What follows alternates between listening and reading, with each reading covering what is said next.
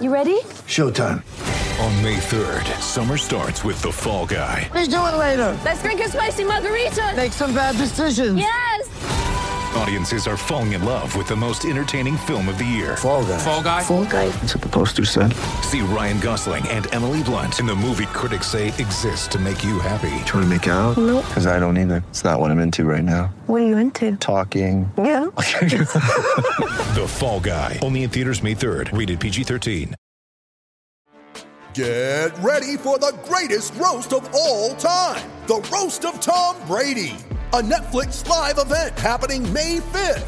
Hosted by Kevin Hart. The 7-time world champion gets his cleats held to the fire by famous friends and frenemies on an unforgettable night where everything is fair game. Tune in on May 5th at 5 p.m. Pacific time for the Roast of Tom Brady. Live only on Netflix. This is the MD's Fantasy Football Show with Dan Mater, giving you the X's and O's of all things fantasy. Up here.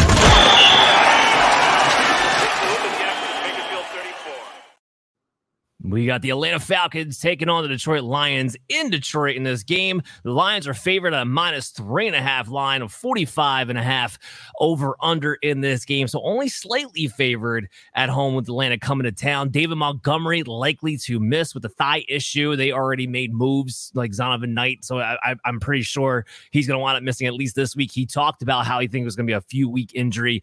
And one to keep your eye on, Amon-Ra St. Brown.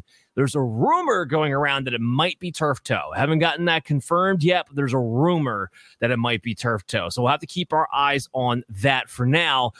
We're still pretending like he may be able to play this week for this. Jared Goff's at home, so therefore he is a top 12 quarterback. I have him at 10. You can go ahead and play him, and you're going to play Bijan Robinson. I do want to discuss Jahmyr Gibbs. So, Adam, help me out with Jahmyr Gibbs a little bit here. David Montgomery's out. Obviously, his role should continue to grow, but Craig Reynolds figures the factor in there a little bit too. Now, ECR, they're ready to jump on the bandwagon here. They got him at 10. I still am at 14. I'm not ready to make him an RB1 just yet. I think Craig Reynolds' role will be significant enough to limit his touches where he's going to have to make some big plays. Not that he can't do it, but it will still be dependent on him being highly efficient, in my opinion. Now, Craig Reynolds, make no mistake, is not David Montgomery. In fact, the man has never even scored a touchdown his entire NFL career, despite having a 2-game stretch back in 2021 where he was relevant. Do you think Jahmyr Gibbs should be an RB1, or are you more in line with how I see this, Adam? I mean, I think either way, like whether it's 14 or 10, he's him. you're playing him, right? So you're definitely playing Jahmyr Gibbs. I think, look, he's a young guy. They invested heavily in him. I think the Lions' plan isn't going to waver here just based off of a game or two. Look, they're going to gradually, introduce him to the offense, gradually give him a little more. And whether that's Craig Reynolds or David Montgomery, who he's eating into, I don't think that changes. I think that's just their plan. They're going to, keep giving him a little bit more. I think every week you're going to see a little bit more from him. Definitely think he's playable. Definitely think Craig Reynolds is going to get some touches here in some situations. I'm not playing Craig Reynolds in any situation, but I think he'll get touches.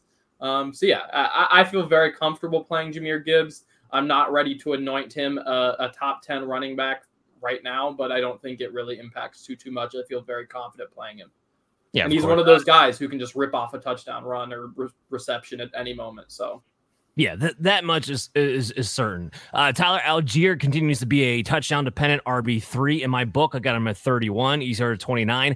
You did mention Craig Reynolds. I have him at 36. With the running backs being what they are heading into this week, he just actually squeaks into my flex area. Chase, would you play him as a flex this week or by no means necessary?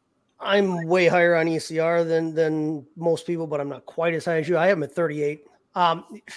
I'd have to be pretty needy. Well, yeah. Put him in there. Unfortunately, a lot of us might be.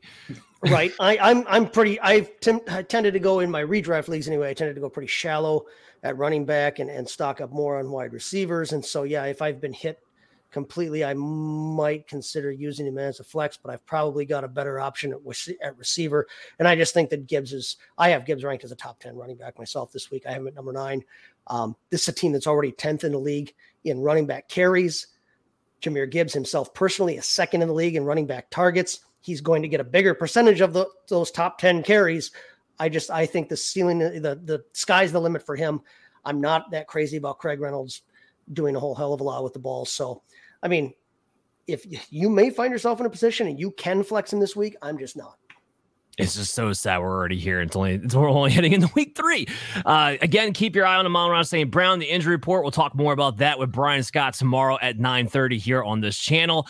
Drake London is a wide receiver 3 after a bounce back performance, but I'm still lower than the ECR. I got my 35. I got my 32. I'm not quite ready to make him a mid-level wide receiver 3 because of one performance that still Desmond Ridder was terrible with. But Chris, I do want to talk about Josh Reynolds. What's ECR's problem, man? They got him at 54. I have him ranked at 38. I'll be moving him up further with the whole Brown thing going on. I know he was limited on the practice report himself, Josh Reynolds, that is. They're not really too worried about his availability. But I don't get it, man. He's 13 targets, 9 receptions, 146 yards, 2 touchdowns over the last 2 games. He's wide receiver 10 on the year so far. They're playing at home. Their offense is always better at home. It's not a scary matchup. And yet everybody wants to just sleep on Josh Reynolds. Just remove the name. Look at the stats. Are you with me? Am I missing something? No, I think it's you go back, I think it's 7 games now, going back to last year. He's averaged 7 targets, as that receiver, quote unquote, 2 in this offense. Somebody's got to catch the ball, and somebody's not going to beat St. Brown every single time. It's not going to be Gibbs every single time. I'm not as high on where I think people, think it's just going to be this, Bijan show for Gibbs in a sense. I think you're going to see that second receiver consistently being involved. Josh Reynolds has that chemistry with Jared Goff going back to the Rams days, and I think you can see that carry over. I think ECR is just kind of one is to hate. There's certain guys they like, certain guys they just want to forget about. Josh Reynolds seems to be guys want to forget about, but you shouldn't. Yeah, keep plugging him away in DFS too, by the way. He's been great the last 2 weeks, and his price is still cheap as hell on DraftKings. Sam Laporta is getting enough targets to make my top 10. Congratulations. You get over 5 targets, you make my top 10 as a tight end. We're going to keep rolling with that. Kyle Pitts. I'm done with Kyle Pitts. He is my tight end 15. He is, for me at least, and maybe you guys won't agree, but for me... Prepare to be flushed.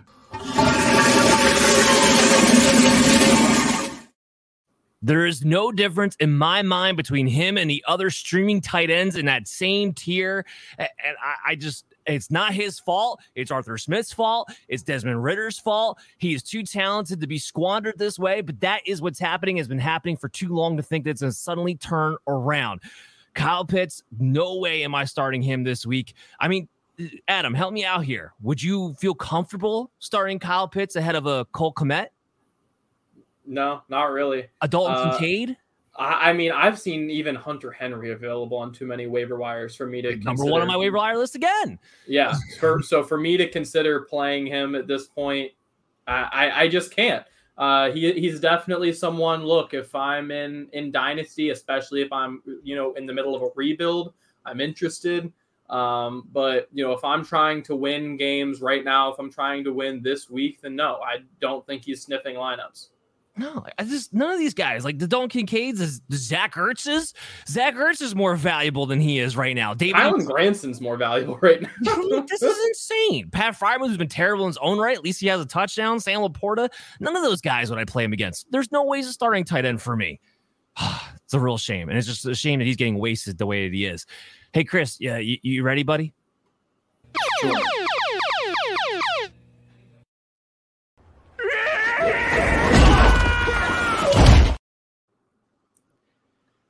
It's our new drop that we have, the domination defense of the week. Chris, who is our streaming defense for the week? So my dominating defense for the week for a streamer is going to go with do we have a selection from somebody on our panel that I missed? Because I hadn't seen the sign-in today. No. I was hoping you had somebody. I have somebody if you need. Well, tell me who you were thinking. I'm thinking the Patriots because Zach Wilson, the turnover machine himself. The Patriots are widely available in a lot of leagues right now, still to be streamed. So I'm going all in on the Patriots as far as my stream defense of the week. I like it. I think you can look at that game either way. Some people got kind of cold on the Jets as well, who didn't look as good as that first game, had an okay game defensively last week. So the Jets or the Patriots are one of those two defenses available. I think either one of them could be a dominating defense. If I can get my hands on the Jets defense, I prefer to do so. Look, the Jets are playing for their season, so are the Patriots. But I think you're going to see some sacks and some turnovers. The offensive line for the Patriots is really struggling. I know the Jets' offensive line isn't very good either, but that defense on the Jets is not as bad as it's played, and I think they're going to kind of come out hungry versus that Patriot offense. Yeah, well, just both defenses, I agree with you, are plays this week. So there you go. There's your domination defense streams of the week. So let's head into our next match.